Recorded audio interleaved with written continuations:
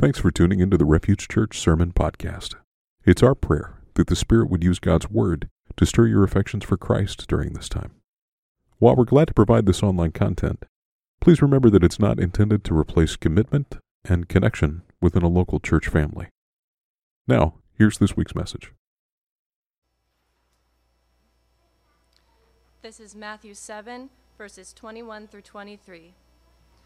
Not everyone who says to me, Lord, Lord, will enter the kingdom of heaven, but the one who does the will of my Father who is in heaven.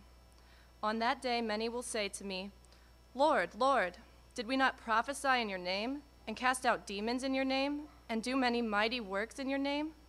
And then I will declare to them, I never knew you.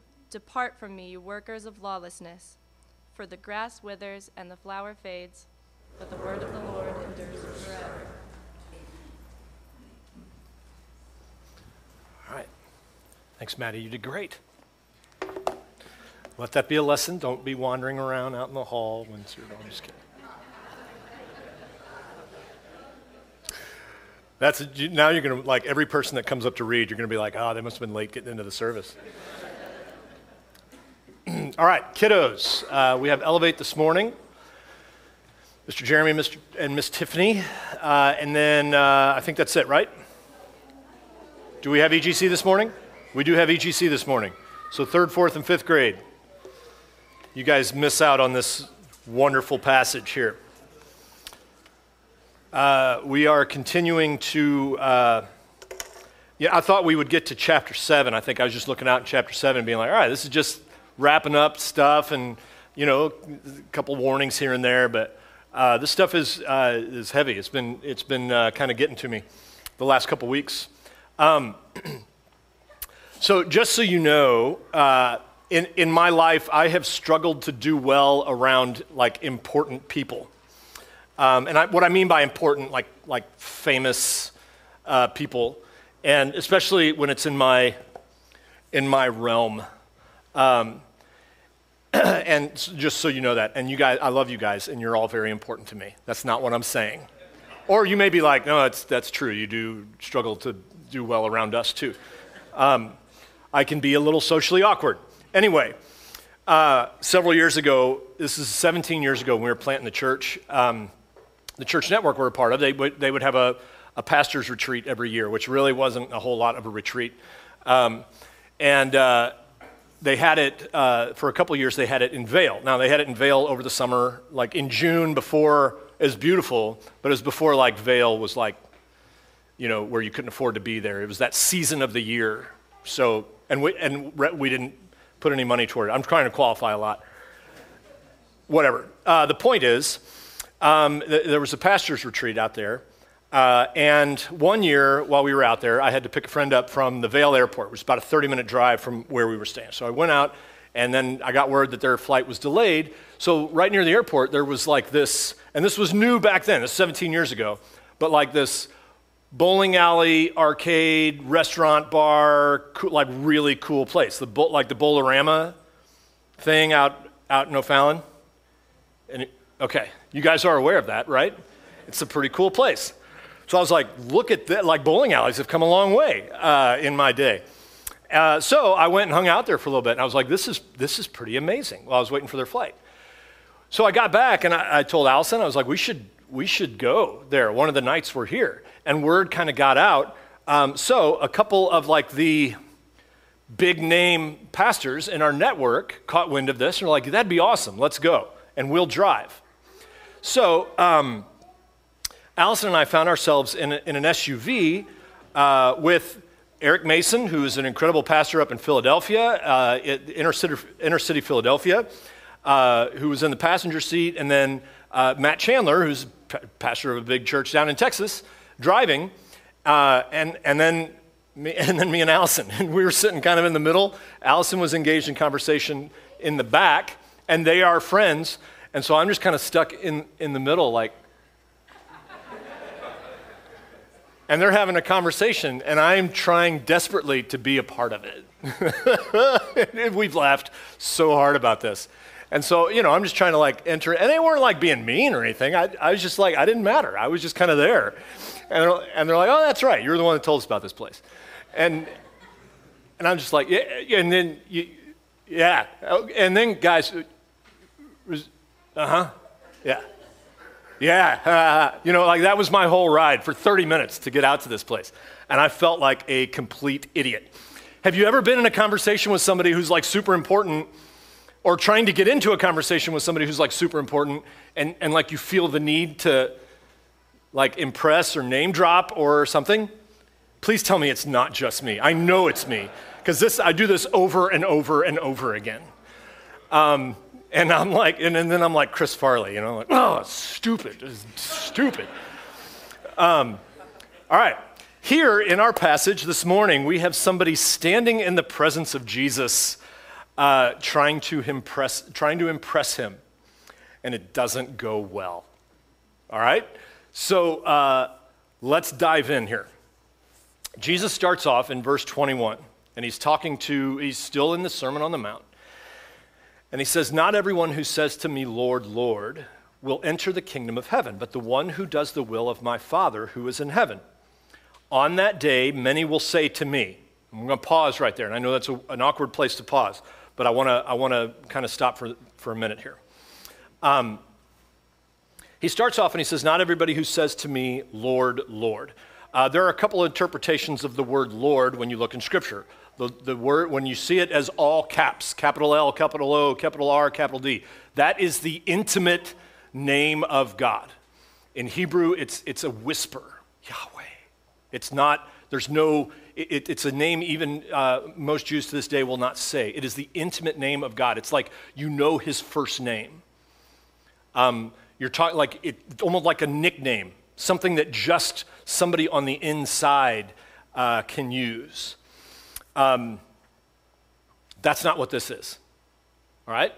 There's another, and our language has different things like this. There's another word for Lord, capital L and then O-R-D, that can be used in a couple of different ways, but we have to go for context.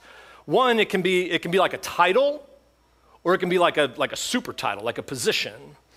It can be a title, like Lord and Lady Kelsey of Kensington, right? Or it can be, nobody picked up on that.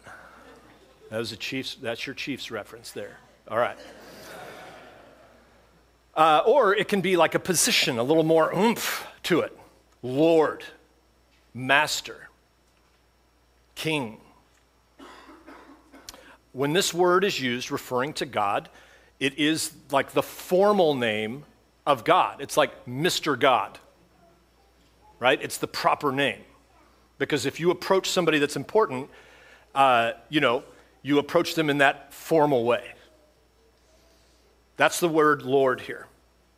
That's what it's being used as. Now, the other thing in ancient literature, especially in Hebrew writing, they didn't have words. When you repeat a word, it's used for emphasis. They don't have words didn't use words like really or very. You would just repeat the word. So Isaiah 6, the cherubim and seraphim are dancing around. They are flying around the throne of God, and they're singing to one another, holy, holy, holy is the Lord God Almighty. And what they're saying there is really, really holy. So you have this repetition here. The picture that Jesus is painting here, before we get into the other parts, here's what we see. Jesus, this human who is walking around teaching the masses, giving the Sermon on the Mount, he is indicating here that he is God and that he is the final authority. That's a big deal. Before we get to what he's about to say to whoever the hypothetical person is that is saying this, don't let that pass you by. Don't think, well, yeah, we know that already. Right, I know, but let this sink in. Jesus is claiming to be God. This is huge. And he's teaching people that when they come and address him as Mr. God, that they're going to be talking to him. Not only that, but that there's another phrase here that's being used that's common throughout Hebrew scripture. The phrase, on that day. On that day meant the day of judgment, the day of days. On that day. Now, we often think day of judgment. When we hear that, sometimes we think, thunder and lightning and things being destroyed and all that kind of stuff. And that wasn't necessarily so. I mean, if you're on the wrong side, yes, but actually, for many in the Hebrew text, this is like a day of celebration. This is a day of victory. This is a day when God will restore his people. On that day, God will put this battle to an end. But what we see fully here, before we get into the next part, Jesus is God, and that he is the final judge. So that at the final judgment of all things, we will stand before Jesus.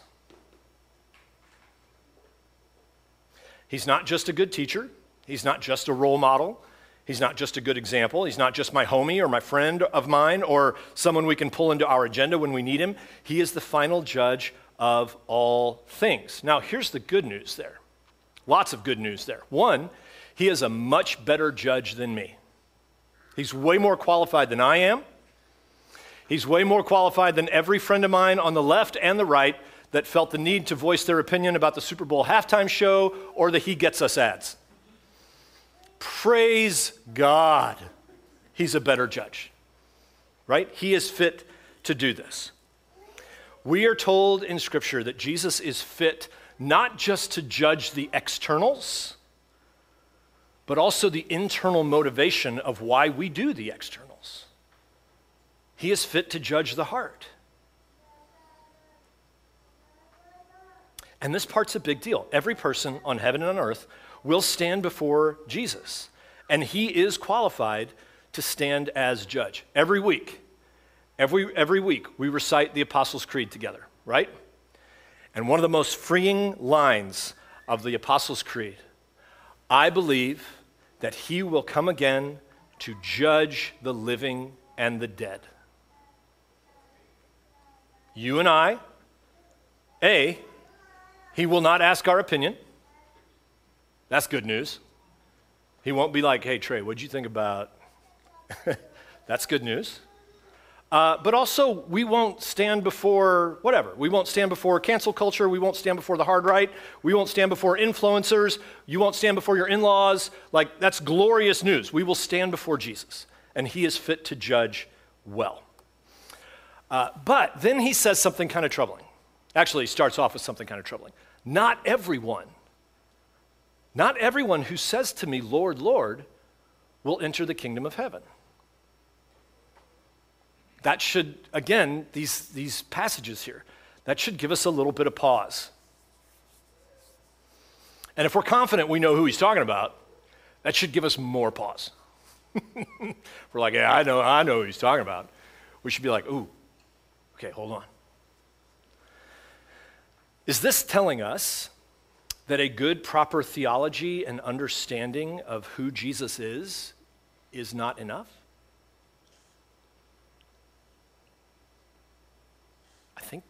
I think it is.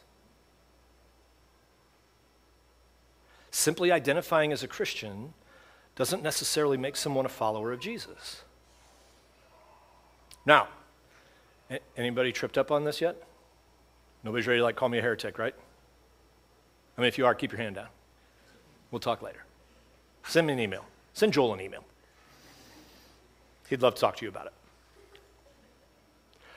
it. Now, we may hear that and be like, all right, yeah, amen, amen. You can't just say I follow Jesus and then not do anything and not have no evidence that your faith exists. And we would probably, I think that's true, right? If you say you believe something and do nothing in line with that belief, we'd probably question, do you really believe that? Or you may say, yeah, there needs to be works, something that demonstrates that faith. And hear me, we're not saved by works. That's not what I'm saying. But I think we would agree that something has to change, right? There has to be some sense of evidence that this faith is legit. Here's what these people, the hypothetical, here's what their evidence is. Lord, Lord, didn't we prophesy in your name? Didn't we cast out demons in your name? Didn't we do mighty works in your name? I've talked about this a few times. I've been asked as a pastor to come and like pray through homes and pray through houses when there's some easiness and some unrest and like no like books stacked awkwardly, you know, like no human could stack books like this or anything like that, but like people that are seeing weird things or sensing weird things. And listen, I am happy to do that. I am happy to do that with a caveat, all right?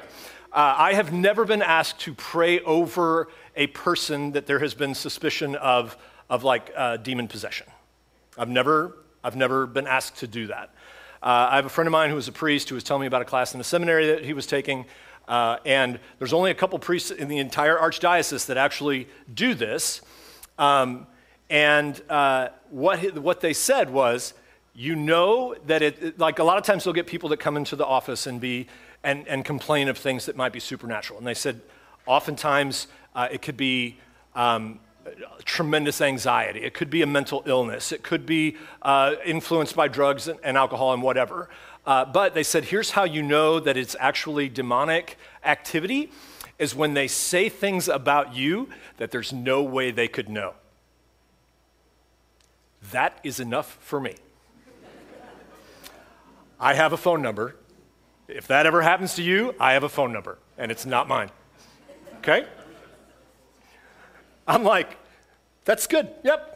That's even worse like than the guy that's like, if you drop the egg, I pray that you die. Or, you know, like the test in faith. I'm like, yep, I'll die. I don't need somebody coming into my office and saying, remember that time in 7th grade? I'm like melting as a puddle on the ground. All right, anyway. I've never cast out a demon in the name of Jesus. I've never done prophecy and mighty works. I mean, we started church, right? So maybe that qualifies as a mighty work. I don't know.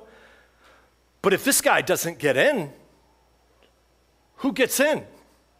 He's qualified, right? His stats are pretty solid. He's a first-round Hall of Famer. Walk back with me, if you will, to the third commandment that God gives his people in Exodus. Anybody remember what the third commandment is? Exactly. Do not take the Lord's name in vain. Is the third commandment. Now, what do we often think of when we hear that? Don't take the Lord's name in vain. Cussing, right. Say gosh. That covers everything. Right, so it actually has nothing to do with that. In the ancient world, magic was like a religion.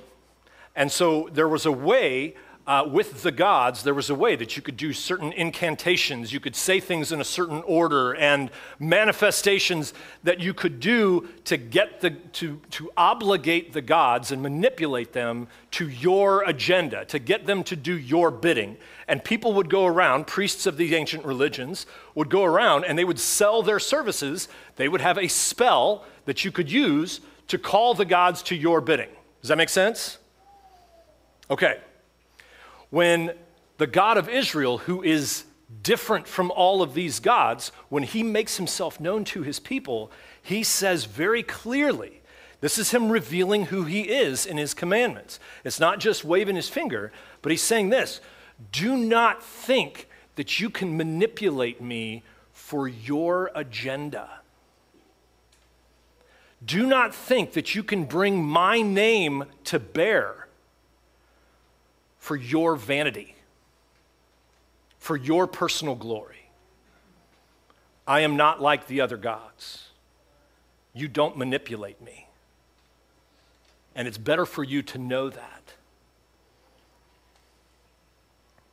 Can you imagine standing before the God of the universe, the one by whom, for whom, and through whom all things are made, the Creator, Redeemer, Savior, and Lord? Can you imagine standing in his presence and going, well, yeah, but wait till you hear what I did.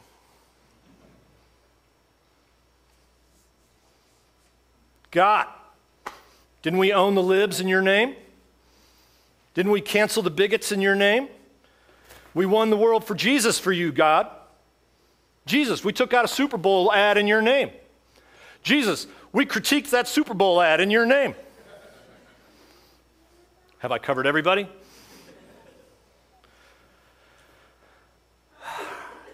And Jesus' response is actually kind of frightening. And I will declare to them, I don't even know who you are. Away from me, you workers of lawlessness.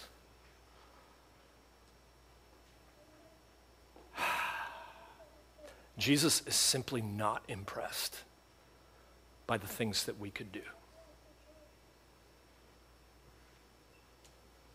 Now, our response to that might be telling. How we receive that might be telling. We may feel indignant or cheated, right? The older brother, I've always done everything you've asked me to do. Or we can also feel complete and total relief. All right. Everybody, deep breath in through your nose, out through your mouth.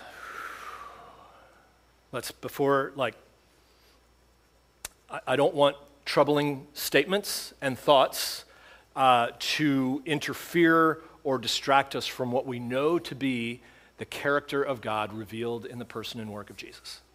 All right? So this can be heavy. So let's take a deep breath and trust in God's goodness. Jesus does say, not everyone. So that does mean there will be people that walk in the kingdom of God who have cast out demons and done mighty works and prophesied in the name of Jesus. And they're good. There will be people who address social injustices, who work for justice in our world, who make Jesus known, and who can even offer humbly helpful and insightful ways to think and critiques of some of the ways that we see our culture, for sure. There will be people in God's kingdom who say, Lord, Lord, and mean it. So let's not lose sight of that. But there's also a warning here that we have to be aware, not just of our actions, but actually of our motives. Do we walk in humble obedience in God's kingdom, or are we trying to bring the name of Jesus to bear for our kingdom, for our agenda, for the things that we prefer, for our way of life? And here's the deal. This is a recurring theme. Now, lest we overreact, you will probably do that. I will do that. We have done that. We will do that. So this is not like a one time and you're out. If you've ever messed this up, you're out. I mean, we are not absolutely purely motivated, probably ever. But even there, when you hear something like this, does it humble you? Does it remind you who is God and who is not? Do you hear this and go, yeah, no, I've done that, and this is helpful. I need to repent.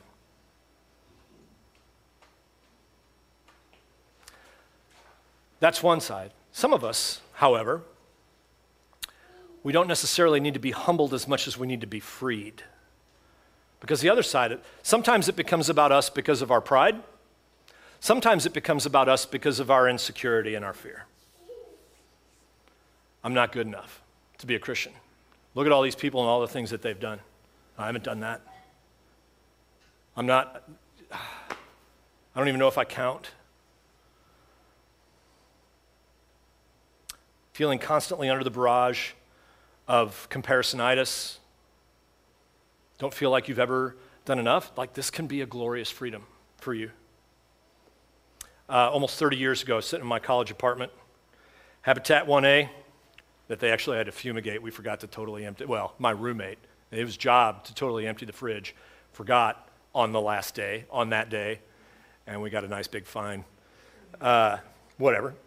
This was before that. I was sitting this is bringing up college memories. I was sitting there watching TV, and a friend of mine, Brian Peters, walks through. And this was a small Christian college, so we did weird stuff like this. It wasn't totally uncommon. And he just walks through, and he was going to hang out with my roommate. And he's like, hey, man, I want you to know that God cares more about you than anything you could ever do. And that's a profound truth, but it's a weird timing. But man, it stuck. And I was like, I think you're right.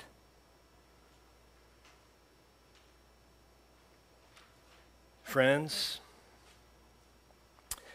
guilt, shame, and fear are very, very, very powerful and effective motivators. They will get you to get things done, and they will eat your soul. The hardest, maybe most impossible job. I can motivate you to do things. Pastors can motivate people to do things out of fear. Thus saith the Lord. But I think the most impossible thing for a pastor to do, for myself and for you, is to convince us that we are actually loved by God. You are actually loved by God.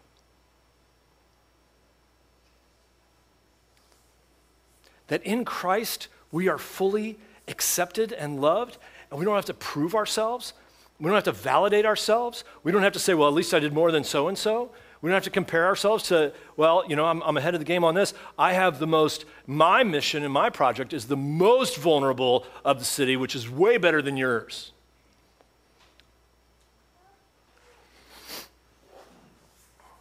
I struggled a lot in college with, what I struggled with in college was understanding and believing that God loved me. And so I kind of had this like, all right, so God, would you still love me if I did this? What if I did this? And eventually, here's what I heard from God. Yeah. I'm still going to love you. This is not going to go well for you. But my love isn't on the line. Well, okay, what if I did this then? And God's like, yeah. I mean, we can keep going. I'm not going anywhere. And then I'd be like, well, it's not going to go well. Oh, okay, so there's a catch. There's a catch then. No, I mean, knock yourself out. Like literally, knock yourself out. And I'll be here when you come to.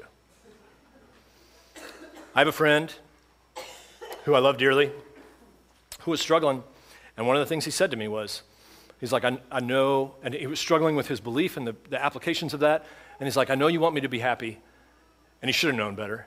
I was like, hit pause on that. I want good for you. I want good for you. I hope you're able to delight in what's good for you. But me wanting you to be happy, I know more than most, happiness is fleeting. And we'll sell our soul for happiness. I want good for you. Okay, all right, now we can keep walking on the trail. We said that while we were walking on the trail. Anyway, this is too often what we do. We separate this. We have our paradigm here of the know, be, and do paradigm at Refuge. But too many times we live on the know and do paradigm. God says this, so we do this. God says that, so we do that. God says win the world for Jesus, so we go win the world for Jesus. And that's not the way the gospel works. It is not the way the gospel works. That's the way we operate. But that's not the way the gospel works. The gospel works this way. What Christ has accomplished for us, we could never accomplish on our own. So before that directs or commands or compels what we do, it changes who we are. In Christ, you are validated. So you don't have to do all these works to validate yourself. In Christ, you are justified. So you don't have to self-justify with, well, technically, God, no, you're justified. You don't have to compare yourself in pride or in guilt to other brothers and sisters and how well they do it or how terrible they do it. I've told this story before about French and German missionaries. A friend of mine who was leading a group of French and German missionaries, Christians, and they were doing a thing together. And it was something like the French couldn't believe how much the German Christians drank, and the Germans couldn't believe how much the French Christians cussed. And I was like, this is beautiful. And they both kind of judged each other. We don't compare. There's no pride or guilt. We've been justified by Jesus, not by how well we're doing versus everybody else. To trust Jesus as Lord and commit your life to him means that on that day, that judgment has already taken place. You stand before God not alienated, hostile in mind, and doing evil deeds, but you have been presented because of the completed work of Jesus, holy and blameless and above reproach. And the good news of the gospel takes deeper root when we get that. The more we get it. So what do we do? What do we do flows out now of who we are. What we need to remember far more than what we should do or shouldn't do, or the question that I hate, is this a sin or is this not a sin? I think we're asking the wrong question more often than not when we ask that question. We need to remember who I am. I'm forgiven. We are a forgiven people. So what is a forgiven people? What is a reconciled people? How do they act? How do they behave? What do they do in these certain situations? What is someone who has been forgiven and reconciled to the God of the universe? How do they respond to a critic? How does forgiveness eke its way out in the way that I'm a friend to other people? How does the fact that I've been reconciled to God help me see my job, my singleness, my marriage, my kids, my teacher, the grocery clerk, the brother-in-law who's very opinionated about every single hot topic? That's not my brother-in-law, in case they ever listen. I don't think they will. But it's still not my brother-in-law. If you've been forgiven and reconciled, how does that change the way you see women? If you've been forgiven and reconciled, how does that change the way you see justice, oppression? How does it alter who we look up to or who we look down on? How does it inform what you aspire to?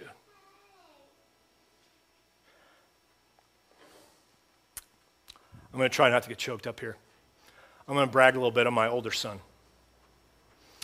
He's in his first year of art school up in Rhode Island.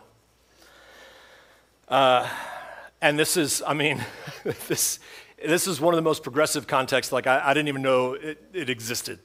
And I'm not, don't read too much into that, but it's not just like progressive politically, it's art school. So it's all these weirdos. It's my sons, I love them to death. I say that with the most affection possible. It's all his people. And here again, I know that his story is long. My sophomore and junior year were some of my greatest struggles in life. So I'm not suggesting that his story is complete, that he is a completed work at all. But he's doing some things right now that are incredible to me, that are both conviction and encouragement that I'm learning from. He goes to Bible study at Brown University, Ivy League University.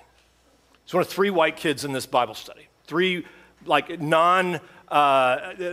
the other cultures that are Ivy League students that don't have this weird dynamic between academics and faith, like Western white people do. And he goes, and he is learning to see God in his everyday, and he's learning to see God in his art and his labor. He invited a guy in his hall to church who was an absolute atheist, and he's like, hey, you want to go to church? And the kid's like, okay. And then afterwards, he's like, what'd you think? And he's like, I didn't like it that much. And my son's like, all right. And if you know my son, you can totally see him doing this. It's almost like he doesn't realize that this is offensive, right? This is like, you're not people that are radically different. He's an anomaly up there. People look at him and they're like, I didn't know that you people still existed. I didn't know that there were still people that believed in Jesus. And he's like, yeah. He had a kid ask him about his faith. And he shared, and so the kid texted him. He texted me at 2:30 in the morning, right after this kid texted him. He's like, hey, this was really cool. I got to talk about my faith with a friend on my hall. And then he texted me just now. I'm like, wait till later. He texted me just now and said, hey, I still don't know what I believe, but I really appreciate you taking time to talk to me. And his response, with all the fervor and zeal that Cooper has, was, cool.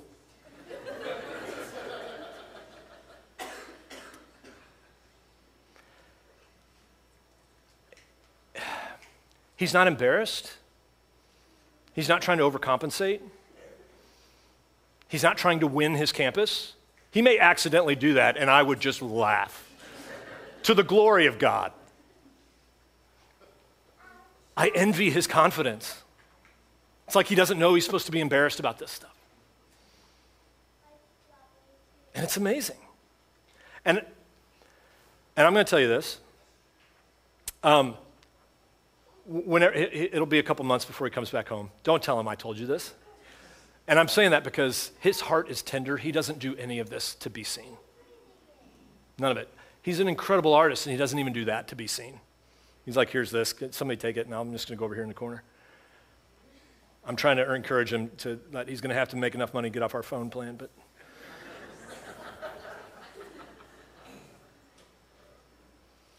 But it's been convicting and encouraging for me to see the way that he's navigating just a world that is not only not Christian, some really anti, and some just like totally unaware. And I'm blown away by it. Jesus goes at the very beginning. Jesus says, those who walk in the kingdom of God are those who do the will of my Father who is in heaven. This does not necessarily mean great and mighty works. So be freed from that. This is simple faithfulness. Sometimes this is just simple faithfulness that can be turned into amazing things by God. Sometimes it's simple faithfulness that we will oftentimes, simple faithful, like Brian Peters, my friend that came by and said that, had no clue. I'm sure, I didn't have any clue. 30 years from now, this would still impact me. And sometimes just simple faithfulness like that. We'll never know the full extent of what Jesus does. When Alice and I first got married, she worked at an insurance agency, and this woman came in, and she was super mean, and she was very curt, and she was very demanding. And Allison was telling one of her bosses about it, and the guy said, "Yeah," said she was much worse before she became a Christian. Praise God, right? I mean, something's working. She's not what she used to be. This verse can be intimidating. It can be humbling. But it can also be a beautiful reminder. You don't have to impress Jesus. You are not called to impress Jesus. Is that singing or sirens? Singing? Either way, pray for the people that are... Sorry. This can be a beautiful reminder. You don't have to impress Jesus. That doesn't mean you receive it and do nothing. It means you are free just simply by receiving this and being a forgiven person and being on display. What a glorious reminder. I'm getting nervous now. Was I off? Is this coming down? Are we all done for? All right. Oh, kids.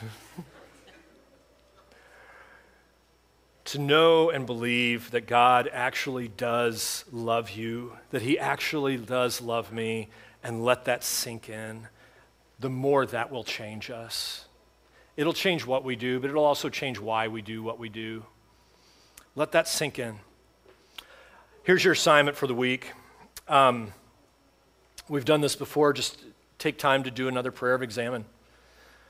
God, where am I resting in my day, believing that you love me? And where am I forfeiting that? Where do I remember that and walk confidently? And when do I forget that and motivated by either pride or guilt? See that in your day. Ask for forgiveness. And here's the thing, don't ask for forgiveness that you forgot God loved you and be like, oh, I need to remember more that God loved me. And let shame rule the day. Be like, how could I forget that? Oh, what I give up when I forget that Jesus actually loves me. And then a prayer for the next day or a prayer for the day to follow. God, help me to remember. Help me to recall and remember that you actually love me, care for me, want good for me. That is why I walk in obedience. That is why I care for my neighbor. That is why I cast out demons. That is why I do mighty works. But also that's why day-to-day faithfulness. Resist, love, walk in obedience. This is what motivates me. And we need to remember that often. And we need to attack, like, when we don't remember that we do those things for ulterior motives. All right, let's pray. Oh, thank you, Jesus, for our kids, that they're here, that there's a whole bunch of them here. And apparently they're having fun. Oh, that we would remember that. God, I pray for hearts and minds here this morning, myself included. It is really, really easy to walk in fear. It's really, really easy to walk in pride. And when I hear this verse, how easy it is to think of somebody else. So I pray that this would give me pause and reflection. And if I do think of somebody else, that I wouldn't do it in judgment, that I would think of them with compassion, with grief, that I don't want this for them. I don't want friends of mine to stand before you and brag about all the things that they did and to hear from you, I don't even know you. So that changes the way that I approach anybody, myself included.